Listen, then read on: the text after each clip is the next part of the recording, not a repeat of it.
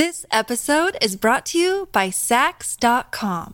At Sax.com, it's easy to find your new vibe. Dive into the Western trend with gold cowboy boots from Stott, or go full 90s throwback with platforms from Prada. You can shop for everything on your agenda, whether it's a breezy Zimmermann dress for a garden party or a bright Chloe blazer for brunch. Find inspiration for your new vibe every day at Sax.com. This episode is brought to you by Snapple. Want to know another Snapple fact? The first hot air balloon passengers were a sheep, a duck, and a rooster. Ridiculous. Check out Snapple.com to find ridiculously flavored Snapple near you. Hello, everybody. This is Marshall Poe. I'm the editor of the New Books Network. NBN listeners like to read books and buy them. So we thought we'd tell you that right now, our friends at Princeton University Press are having a remarkable site-wide sale. You can get 50% off books, including ebooks and audiobooks, with the code 50, F-I-F-T-Y, at checkout until May 31. You can save some real money on Princeton University Press books. I encourage you to go there and check it out. Welcome to the New Books Network.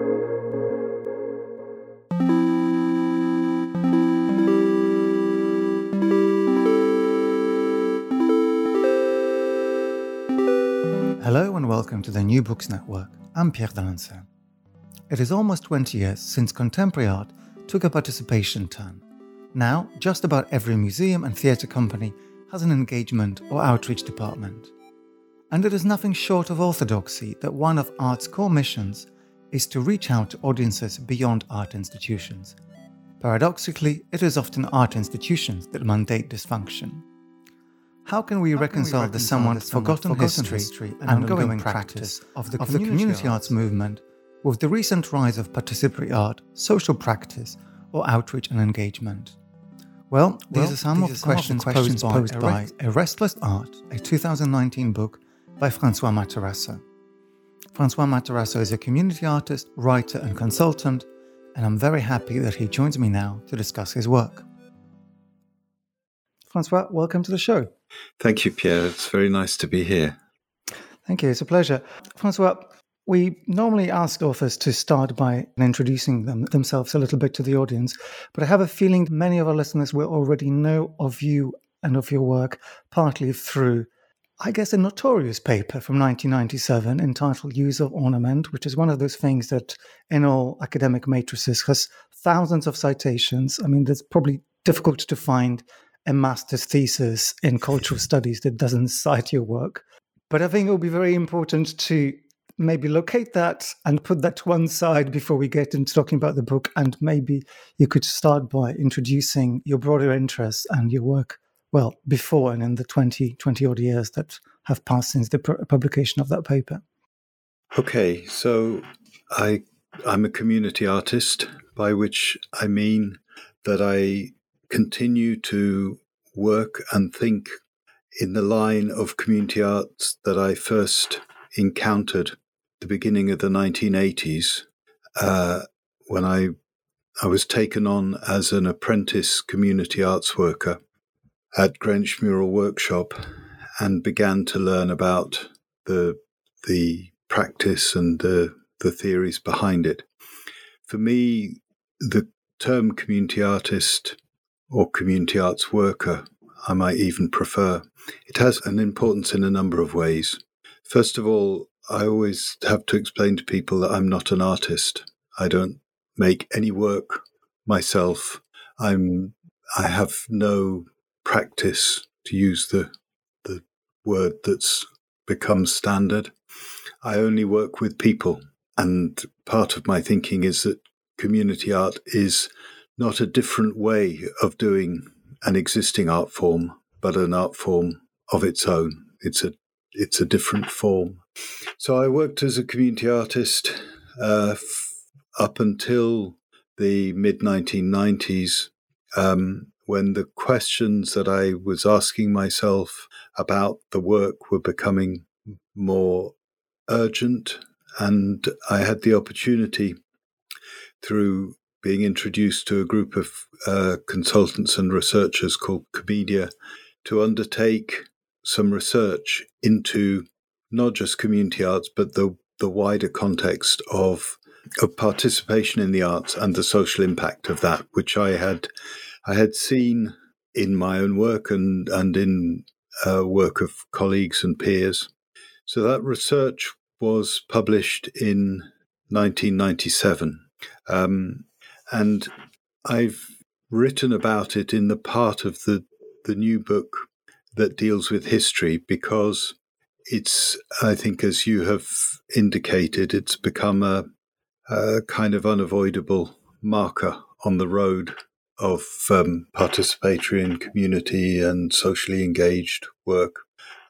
I think that it's become a marker positively, I suppose, and I'm of course the person least qualified to judge, but positively, I think, in at least two senses. One is in establishing a series of concepts about what the social impact of participation in the arts might be, and secondly, in giving practitioners, people who work in this field, a lot of tools and confidence about how to think about their work.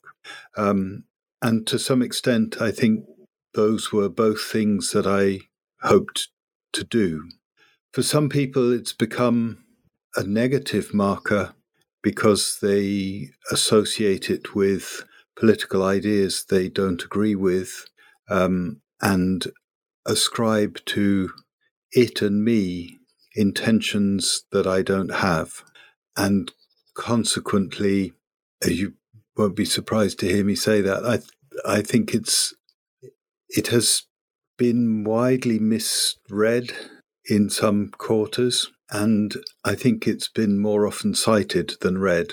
That's for sure true. But I think we should get to that detail later on as we untangle some of the histories that you tell in the book that pertain to the rise and then the rise and the rise and rise again of what you term participatory art.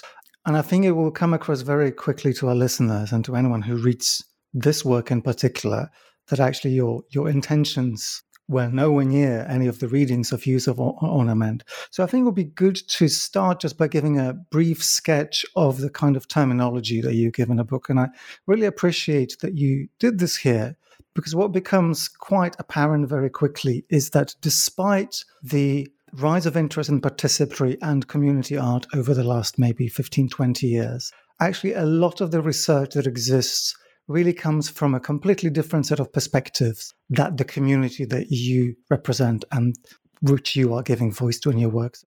The definitions are important, I think, to me, because this is an amorphous area. The idea of making art with people has been interpreted and imagined in many different ways, and there is a plethora of terms, from socially engaged practice to applied theatre to relational aesthetics and on and on, all of which are, I think, primarily talking to the art world and seeking to distinguish one brand of practice from another, and almost to colonize a certain territory and associate it with a school of thought or a school of artists.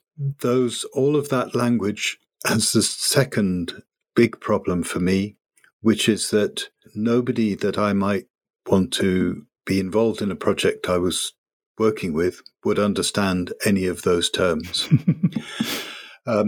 So in the book, I had to decide what language I would use, and to recognize that although I still hold to the term community art, partly because, as I've said in the book, I think that it relates to a particular set of theories and practices that I think are important. I also recognize that there is this much bigger field, so I had to have a term for the much bigger field. And I settled on the term participatory art, and for that, I needed to give it a definition that was both precise but large enough to embrace everything that it might include. So my definition of participatory art is very simple. It's the creation of art by professional and non-professional artists.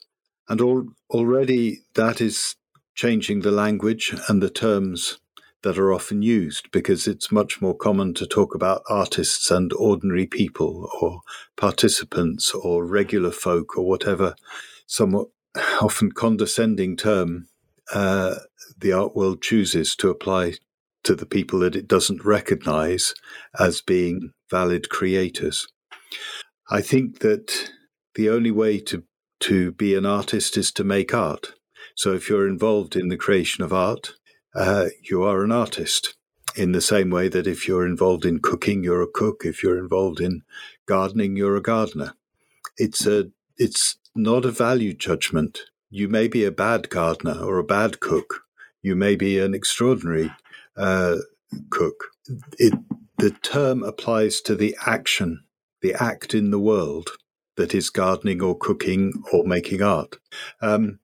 So I think that everyone who's involved in participatory art is an artist, but there is a significant difference between a professional who brings a training, context, an education, experience, skills, and hopefully talent that they've acquired over time, and that gives them a professional context in which to make judgments about their own work and to its relationship with a field of practice.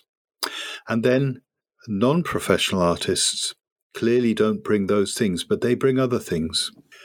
They bring an open mind, what in Buddhism is sometimes called a beginner's mind, the ability to challenge received ideas, to say, why do we think about it like that? Why are we doing it in this way when actually there isn't a good answer, except that the professionals have been doing it like that for a long time and may have forgotten why they're doing it like that, or it may be a convenience that is no longer being thought about. So that the non-professional brings an open mind, fresh ideas. They also bring knowledge and experience, but it's a different knowledge and experience. It's a knowledge of their situation, their life, their identity, the things that might be part of the resources that they are bringing into the creation of the work. They also often bring not just something to say, but a need to say it, because they don't take for granted that this is an opportunity they will always have. In one of the projects that I talk about in the book, for instance, a theatre performance by the theatre company Grey Eye called This Is Not For You, made by professional artists working with 25 disabled veterans of the armed services. And talking to some of those veterans afterwards, it was very clear that their motivation was to have the story of disabled veterans heard, because they feel that it's often almost an embarrassment, a political embarrassment. They wanted to be heard, and this was a powerful way for telling that story. But they didn't want to be artists or to make art again, so that they seized the opportunity that they saw to make the art that mattered most to them. So that combination of professional and non-professional, when people work together, they make work that neither of them could make alone, and that therefore has forms and meanings that are new in the world because of that relationship. So the other set of terms that you introduce, which is actually what I think inspires where we've got to now, is community art. And I wonder whether we could disambiguate participatory art and community art, and to do that for the purpose of thinking about the intentions which those two practices might have behind them and what brings rise to the different manifestations. So the concept of participatory art, as I've outlined it here, it is intentionally very broad. And for me, one of the examples that I often use as a marker of one it's probably not the end of the spectrum, but towards one end of the spectrum, would be the work of Spencer Tunick, who's a photographer who has a practice of taking photographs of thousands of naked people in public spaces. He's made these projects in all over the world. He invites people to come, take off their clothes, be told where to stand, sit, lie down, and be photographed. And it is irrespective of whether you think the work is artistically interesting or not. The point is that the artist is in complete control of that situation. And frankly, it doesn't matter which 3,000 people turn up, so long as 3,000 of them do, because they make no contribution except by being there. So the non-professional artists in that sense are material for the artist to work with.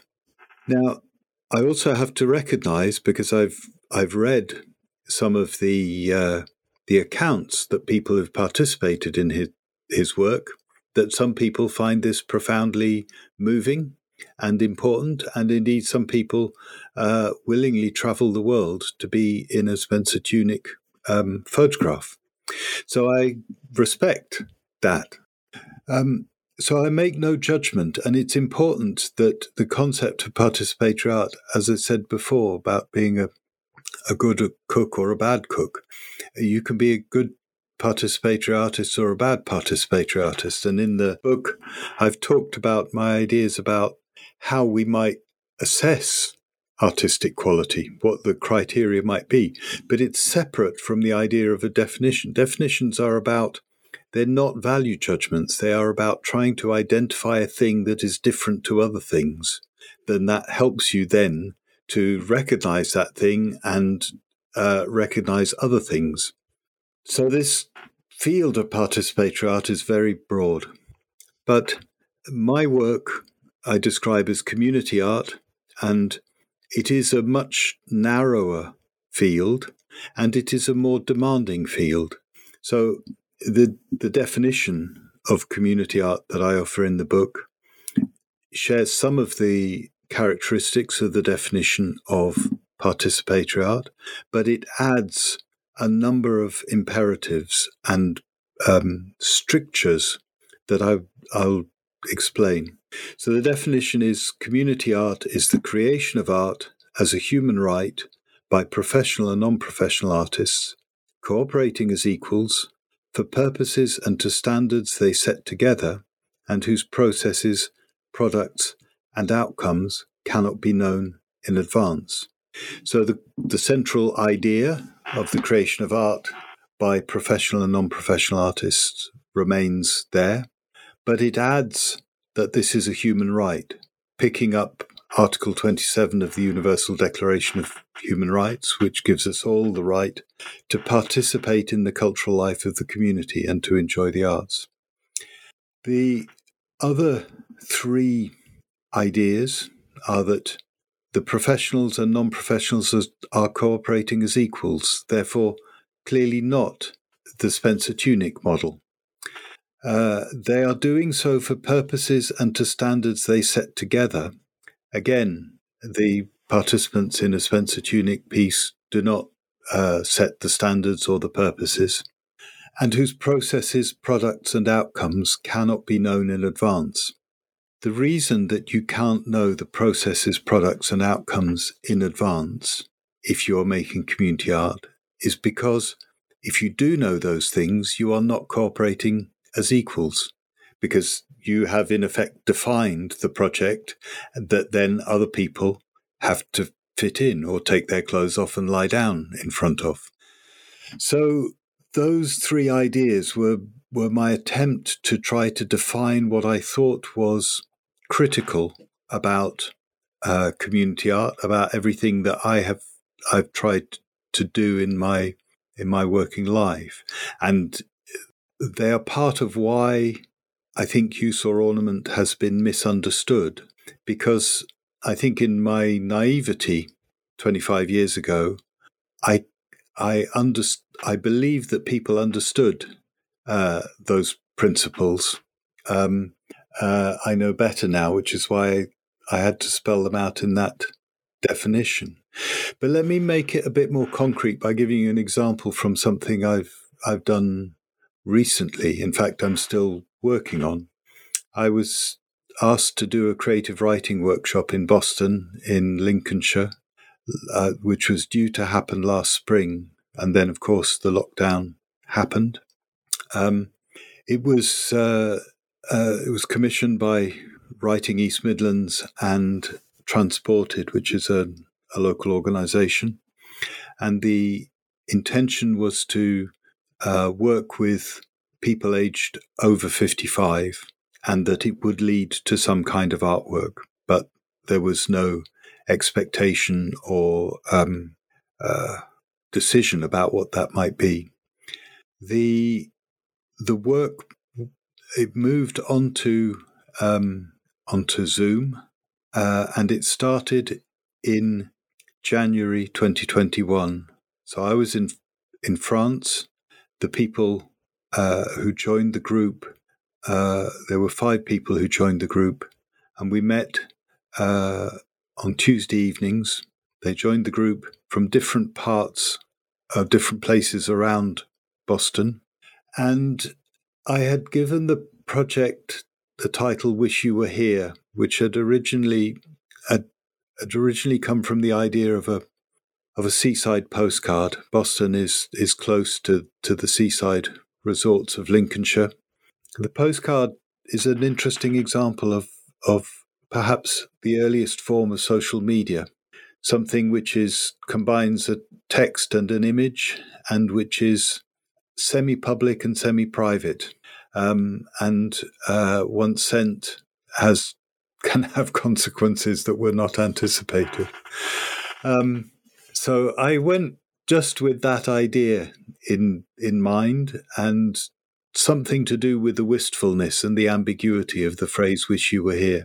And I wrote an invitation for people to come and join in. The first person who came, in fact, only one person came on the first workshop. He had come and he'd written a beautiful, very poignant poem about his ambiguous feelings about the fair in Boston, which in the past he had often seen as a nuisance, noisy and smelly and disruptive, but now felt very differently about, because it couldn't happen. And the poem he wrote was really great, and it set the tone then for what became 10 weeks of writing. And I could not have anticipated. I had 5 gifted and committed writers who brought new work to each session and who shared it willingly with each other on Zoom, although they didn't know each other, and commented on each other's work. And it was fairly clear within 6 or 7 weeks that the artwork we had was a book. And that is what we've now edited. We're meeting again next week. We also have found an artist who's drawn some fantastic illustrations, and the book will be published this summer in Boston, and we're hoping to do a reading. They will do a reading. I won't be there. None of that was anticipatable. It has come from who was there. It couldn't have been commanded by anyone in advance. And what people make of it, what value they find in it, I'm confident they do find a lot of value in it because they've told me so, but it's entirely personal to them. So that's kind of what I mean. And when I say, again, a final point in terms of cooperating as equals, so I've edited their texts because I am a more experienced writer than them, but it has been done with the absolute commitment that if they don't like any of the suggested edits I've made, they are the writer, and we will use whatever form of words they choose. So they have the right to reject anything that I suggest. So that, I think, in a very small simple project is maybe the difference between participatory art and community art. This episode is brought to you by Sax.com. At Sax.com, it's easy to find your new vibe. Dive into the Western trend with gold cowboy boots from Stott, or go full 90s throwback with platforms from Prada. You can shop for everything on your agenda, whether it's a breezy Zimmermann dress for a garden party or a bright Chloe blazer for brunch. Find inspiration for your new vibe every day at Sax.com. That's a beautiful project that you just described, and I think it illustrates quite clearly one of the keys to me of differentiating between the two approaches, which is the issue of authorship. You just described as the leadership and the creative control. And I think it would be really beautiful to get to your argument about which aspects of community or participatory arts are worth learning what from. But to do that, I want us to spend a moment thinking about the kind of intentions and frameworks with which people approach all these things. And you list broadly three ideas and these are to do with cultural democratization, so that's increasing access to art, like spreading the joy of art in lay terms, social change, with mirrored definitions and mirrored meanings, and also the advancement of cultural democracy. The democratization of culture has been the foundation of cultural policy in Europe since the end of the Second World War. But actually it has older roots that are important.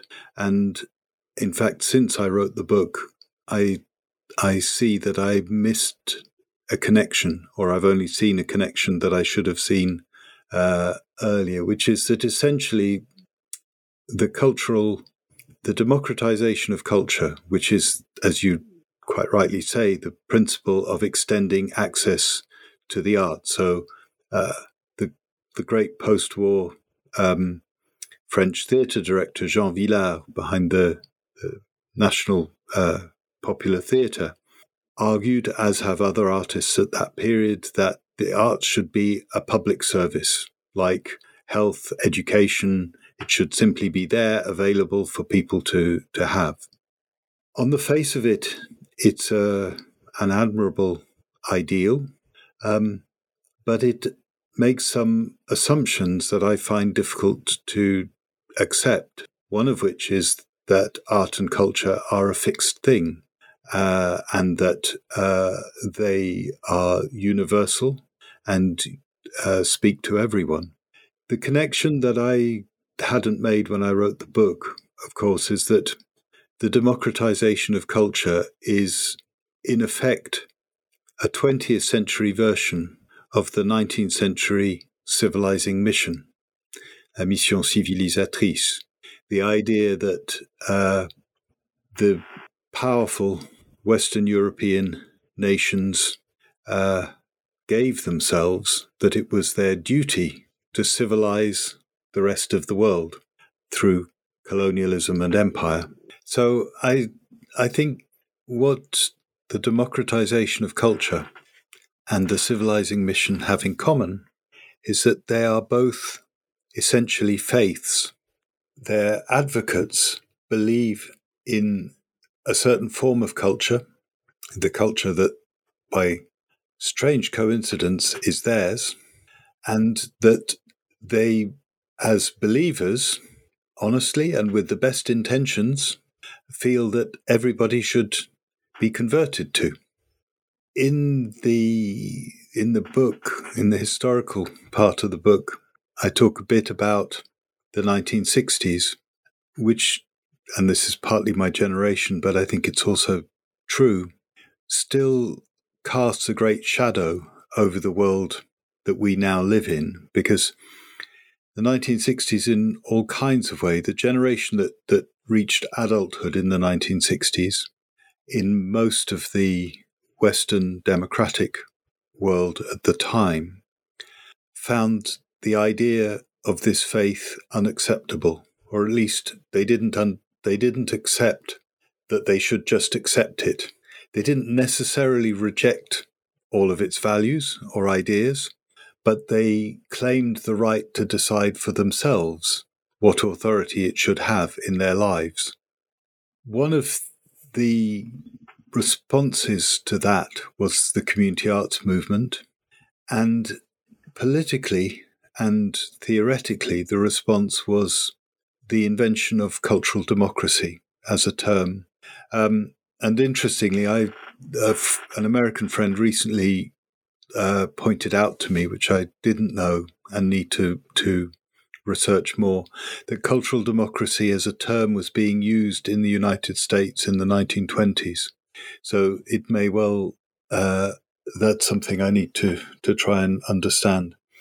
But in a European context, as far as I can trace it, it emerges in a conference of cultural ministers organized by the Council of Europe in Norway in 1974. And when you read the proceedings of that conference and the preparatory papers, it's very clear that these cultural ministers are reacting to the shock of the Cultural Revolution of the 1960s. They say we have been told that our idea of democratization is unacceptable, that there are other cultures that we have neglected and marginalized, and we need to rethink that. The difficulty with cultural democracy is that it's much harder to define than cultural democratization. It's really easy and snappy to say culture should be a public service like education.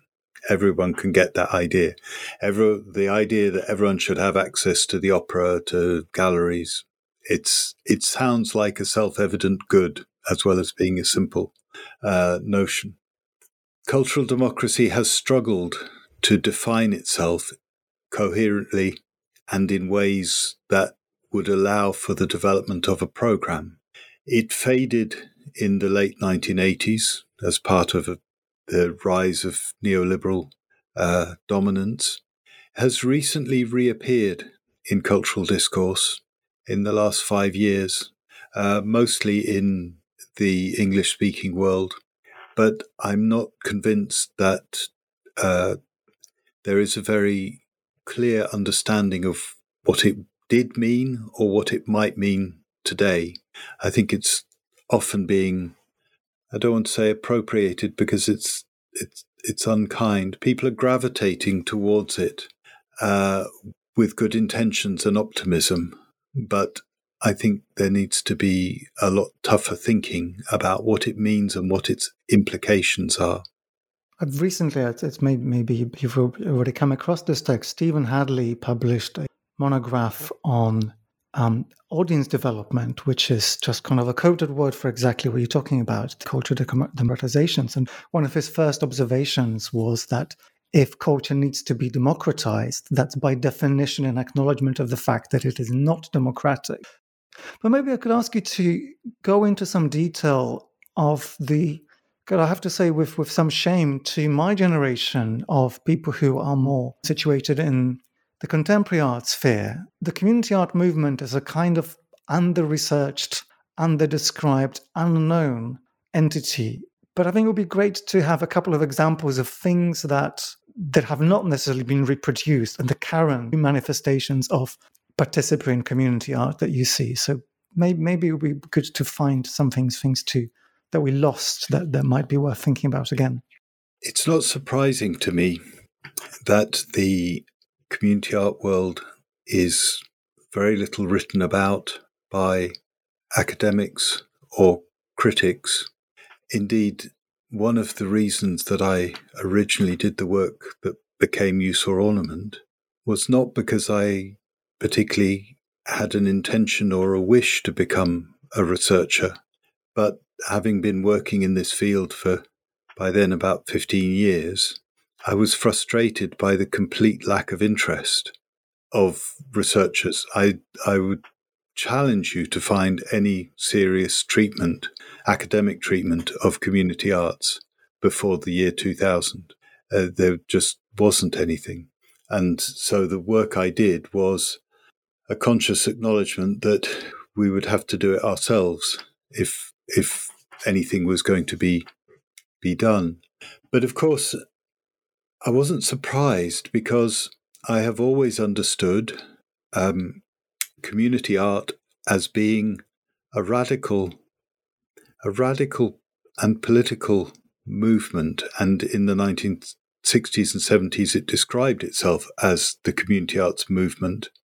But I think that now, and sometimes at the time, there were people who thought that was a political movement in the broader sense. I didn't take that view and don't take that view now. I think its radicalism and its political project was directed at the art world, not at the political world. In other words, it set out to challenge, in the same way as other forces in the 1960s, the authority of the art world to decide what was good and what wasn't good. And I put it like that because that is the only question that really matters in terms of art. What is worth something and what isn't worth something? And if arts councils, academies, institutions of the art world can be shown not to have a coherent analysis or way of thinking about that, then it begs questions about what are they for. If they can't explain and justify what's good and what isn't good and what should be paid attention to and what shouldn't, then really there's no use for them, because that's their only thing that the rest of us could actually need from them. And consequently, the struggle in the 60s and 70s and into the 80s, but that's when it petered out for wider political reasons. That struggle was exceedingly bitter, and the art world, the institution of the art world, needed to protect its authority and its judgment. So when the community art world said, you have to look at this work in its own terms, that was not an argument that made any sense. So, for example, I think the book that we will publish, that the Boston writers will publish this year, I think it's a really good piece of writing. I'm really surprised at the quality of and the connections between all the pieces. But if you put it up for the Booker Prize, and it was assessed on the same terms as that, you would not put it at the top of the pile. But that's to try and judge it outside of its context and by rules that and criteria and intentions that no one involved in it chose or aspired to or had any interest in. So that remains, I think, for me, at the heart of why community art is vital and radical, because that argument has not gone away. What do we mean by what's good, and who gets to decide what's good? That really matters because, as I say in the book, art is a meaning-making system. And who controls the meanings that we make out of our experience and our existence shapes how we then act in the world and how we behave, how we imagine and construct the world, how we work together. So that, and in the book, I open the book by talking about the normalization of participatory art, because in the 40 years I've been working, participatory art, but not, I stress, community art, has come in from the margins. And now the Tate Gallery, every theatre and orchestra will be using participatory art, the language of participatory art, and doing participatory projects. But I think it's really important to understand that almost all of that work is doing a task of democratizing culture. It is pursuing a civilizing mission under the appearance and the methods of community art.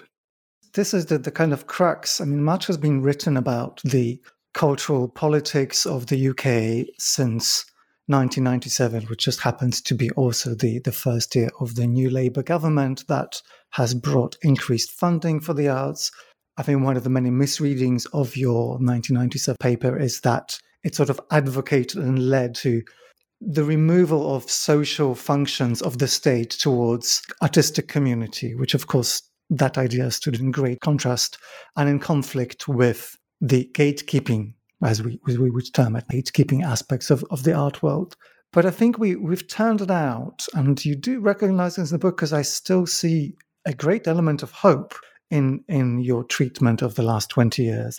I think we're at a point where the participatory art and all its problems, its connection to this kind of democratizing, civilizing, is now completely at odds with some of the political and radical and emancipatory desires of a generation of artists that are being deployed to perform this work. So to put it very crudely, we might have had a generation of artists who were reluctantly recognizing that we're not going to become the YBAs and hit market success, and were somehow being channeled into participatory art, participatory practice, like ameliorative social work. But now I'm beginning to sense that the artists themselves are much more interested in their own community. I think what the normalization of participatory art means is not that the battle for justice, equity, fairness, social change is over, but that its terms have changed, and it now has to happen in different ways on a different basis. And that's where I hope that the definitions and the concepts that I've proposed in the book will be helpful to artists.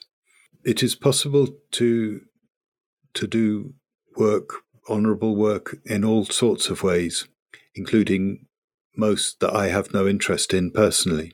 But that doesn't mean that the work can't be good and honourable and valuable in terms of the people doing it. What I think matters, though, is that people have an understanding of the territory in which they are working, and that understanding helps them not mislead themselves as to what they are doing and why, and what its effects are likely to be. This is somewhat paradoxical, and I'm aware that it's maybe even a slightly absurd thing to say, given that I have spent all of my working life working in the arts. But I do not think I'm part of the art world. I don't have any interest in it. I don't belong to it. It's not where my priorities or motivations lie. Well, a question that I have partly out of interest in my own research is that of education, and then making arguments for resources which are connected. You do touch on it in a book. How do you see the politics of the cultural industries as they have played themselves and how they're playing themselves out? But we've got to the point where we under certain stress for various political reasons. We're also at a moment where the arts have to be able to demonstrate the contribution to society and make some kind of positive contribution, a recovery. And what I find very, very difficult is to see that the arguments being put forward are either incredibly abstract or they are financialized. And at that point, of course, in the latter, the battle is lost, because I don't think we can use an economic argument towards politicians who already have the economic argument on their desk and are reading it in a very different way. I think one of the things that has always shaped my thinking about the art world and the arts more generally is that there is no reason to expect it to be proof against the inequalities and injustices that exist in every other aspect of society. But I think that the art world sometimes forgets that. it reproduces the same social structures and systems that are found everywhere. And that's also true of education. But you place this into a bigger context. I think it's certainly been my view since the beginning of this pandemic that we are living through a historic change, but it's also, I have thought since 2008 that the events of the financial crisis then already marked the intellectual and political bankruptcy as well as the financial bankruptcy of a certain system. And I think that everything that has happened in Western countries since then has been the playing out of the collapse of a certain settlement and attempts of those in power to try to either prevent that collapse or to use it to their own advantage. The pandemic comes on top of that, and I think anyone who believes that they can anticipate the shape of our societies, even in the very short term, is on thin ice, shall we say. I wrote a blog last year in which I floated the idea that we may have reached peak culture. The quantity and importance of culture has been growing extraordinarily through the course of my professional life. One of the examples I cite in the book is that in 2012, I think it's about 451 new museums were opened in China in 1 year. 451 new museums. There are reasons for why that has happened, and I touch on them in the book.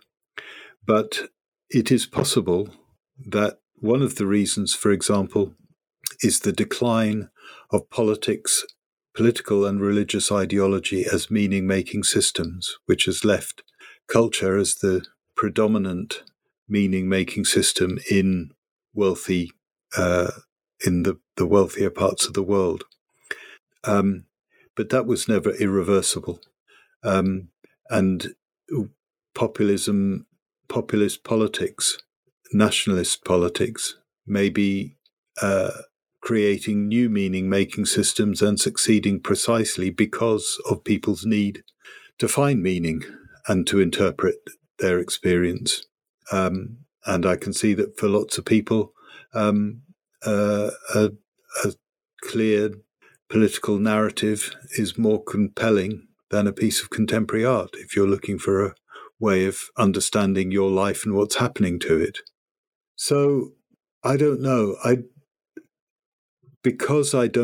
When I say that I don't think I'm part of the art world, it's because I don't believe that art is the purpose of life.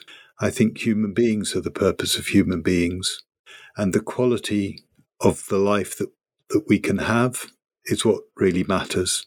And art can contribute to that, but so can good housing, so can good healthcare, so can good occupations and many other things.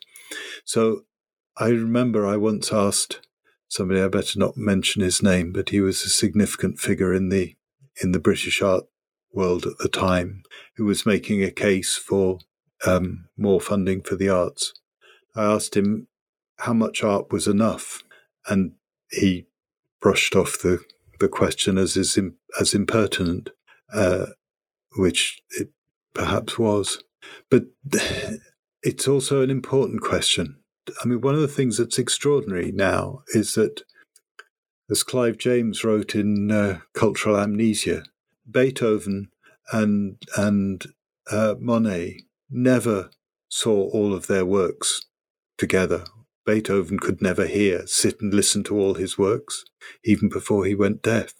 And now we can have anything, anywhere, any time, and for nothing. And I wonder what that means about that consumer culture. But the culture that I write about in the book, the culture that I care about, the 5 people I was working with in Boston to make stories about their experience of place and this strange time of lockdown and the COVID situation. That book may never have more than 200 or 300 readers, but there'll be people to whom it speaks because they also live in Boston or near Boston. They also lived through those experiences. They have some connection that means that the sense-making that artwork is about contributes to their sense of sense-making. Sorry, I'm using words like sense and meaning in multiple ways. So if you've followed me this far, you're very bright. But that work, we're very far from reaching the peak of that, because that is the work that people want to do for its own sake, not for a career, not for a reputation, not for money. And so paradoxically, although I've often been accused of instrumentalizing the arts, I think I'm the person who believes in it much more than many of the people who've criticized me on those grounds. Well, certainly your enthusiasm is testament to the value of this work. I want us to, towards the end of a conversation, to look at a couple of examples and maybe ask you for some advice. And as much as your book isn't exactly a DIY manual, you do point to some initiatives and practices that you think are worth bearing in mind and replicating. And one of those that you return time and again in the book is fun palaces. So maybe you could speak a little bit about those.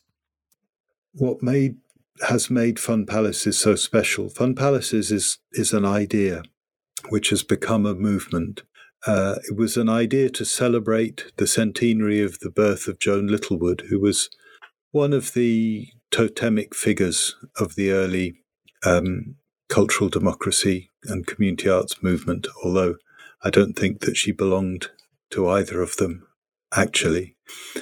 Stella Duffy suggested organising a fun palace, which was an unachieved dream of Joan Littlewood, to build a fun palace, which probably would have been of just a very big art centre, with some strange things going on. But at the time, in the 60s, there were lots of places where strange things were going on. The genius of fun palaces was that Stella, who's a great writer and not an arts manager, although in setting up fun palaces she had to become one for a while, and she's recently stepped down and handed it over to other people. But she was an inspirational person because she could give people the idea that on the weekend that was the anniversary of Joan Littlewood's birth, which is the first weekend in October, people could organise their own fun palace. And actually the ambiguity of what that meant was immensely empowering, because fun palaces has become a movement that is principally about people sharing their skills, their enthusiasms, their creative knowledge with other people, entirely unpaid, unfunded, self-organised, and powerfully transformative. One of the most impressive things about fun palaces is how much more accurately their members, their makers as they call them, the fun palace makers, reflect the actual demographics of society much more closely than the people who attend the arts funded through public funding. The reason that I love that, and I'll go back to another project which I've also mentioned in the book because it was so important to me, although it was 20 years ago. It was a project called Living Heritage, and it was a program that I worked on with a Belgian foundation in southeastern Europe of, in effect, doing community arts projects but without community arts workers, because we were working in places like Romania, Bulgaria, North Macedonia, Bosnia, places that had in some cases, recently known conflict, were recently post-communist. There were no community arts workers to work with. And so we had to find alternative strategies. We were very clear, incidentally, that the purpose of this work was the third intention of community arts. It was about social change. It was about empowering people. And one of the most important things that we did in that program was to work to bypass the professionals. We gave grants directly to communities. Sometimes they had to form associations and open bank accounts because they didn't exist as associations already. I think hardly anyone that we gave a grant to had ever had a grant from anyone before. They proposed projects, they told us what they wanted to do, and we supported. We set no parameters. When at the beginning, when people asked me, "What do you mean by heritage?" I would come up with a really lame answer and say, "Well, it could be a museum, it could be traditional culture, it could be a food festival, it could be art." It's terrible. After what working on the program taught me, after a couple of years, was that what mattered was that people cared about it. And so when people asked me afterwards, I just said, when they said, "What do you mean by heritage?" I'd say heritage is whatever you care about. It's the caring that matters. It's because people care about something. It could be traditional secular gates in Hungary and Romania.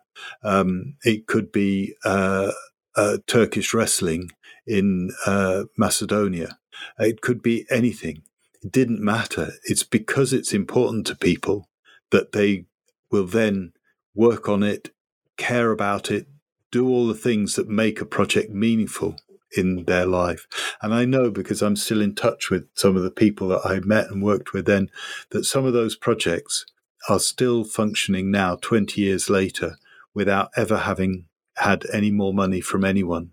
And so my main point, what's common to both fun palaces and living heritage, is trusting people to do what they want to do, not to decide what you think they should do, which is the democratization of culture vision, not to decide that they should like ballet, but to trust them to do what they want to do and then give them the money to do it with. That's what makes a difference.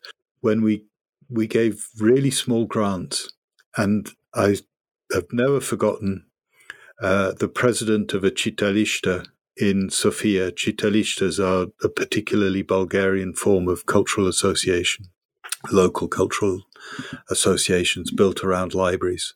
I spent half a day with them. They showed me all the things they'd done. They took me to see murals. I listened to the choir. I met the kids that had worked.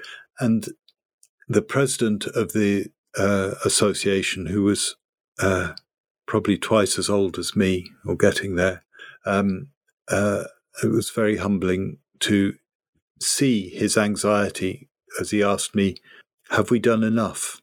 He wanted to know whether they had been trustworthy, really. What I learnt then and through that program was, of course, what Seneca wrote in one of his letters to Lucilius. The best way to make somebody trustworthy is to trust them. And that's how you bring about change. You don't think you know better than them. You trust people, and they will do everything to prove to themselves that they are worth being trusted. Oh, well, yet another moving example of a beautiful practice. Thank you. So finally, I'd like to ask you about how you think individual artists can situate themselves within this kind of body of practice. One of the questions I often ask young artists who are working with me is, to whom do you give the power to validate your work? And it often makes them sit up short, because framing it like that, I'm trying to get them to see that by caring about what somebody thinks of your work. You're actually giving them power over you and your work. And because I genuinely don't care what the art world thinks of me. I mean, I don't care in a hostile way. I'm just not interested. Then I just don't need to think about it, and it doesn't have any power over what I do. I care immensely what the 5 writers in Boston think of me and what we've done together, because they are the people I give the power to say this has been a good project or not. Well, at this point, unfortunately, the conversation was interrupted by technical difficulties, but I was thankfully able to ask François to tell me later about his current and future research work. So I've been thinking recently about what Article 27 of the Universal Declaration of Human Rights actually means in practice. It gives everyone the right to participate in the cultural life of the community. But that's quite a vague phrase, important though it is. For example, I imagine that in China, in Russia, in America, governments would say, yes, we respect that right, but their understanding of what that means and the practice for citizens is likely to be very, very different. Last year, I worked on something called the 2020 Rome Charter with the City of Rome and United Cities and Local Governments, a network of local government organisations.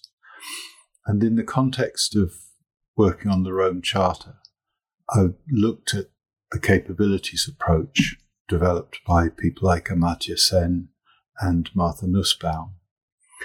And in that, I proposed 5 capabilities that define what participation in cultural life of the community might be. And they are the capabilities to discover, to enjoy, to create, to share, and to protect culture. And you can find out more about the details of that in the 2020 Rome Charter website. But there's still work to be done on that. But I think that I'm seeing a clearer path to how this might offer an alternative form of policy to the conventional dichotomy between cultural democratization and cultural democracy. But I've still got thinking to be done about that. Well, François, thank you so much for your time in the conversation. Thank you. Restless Art, Why Participation Won and Why It Matters by François Matarasso is published by the Calouste Gulbenkian Foundation and available as an open access download. I'm Pierre Delancey and the editor is Marshall Poe. Thank you for listening and join us next time.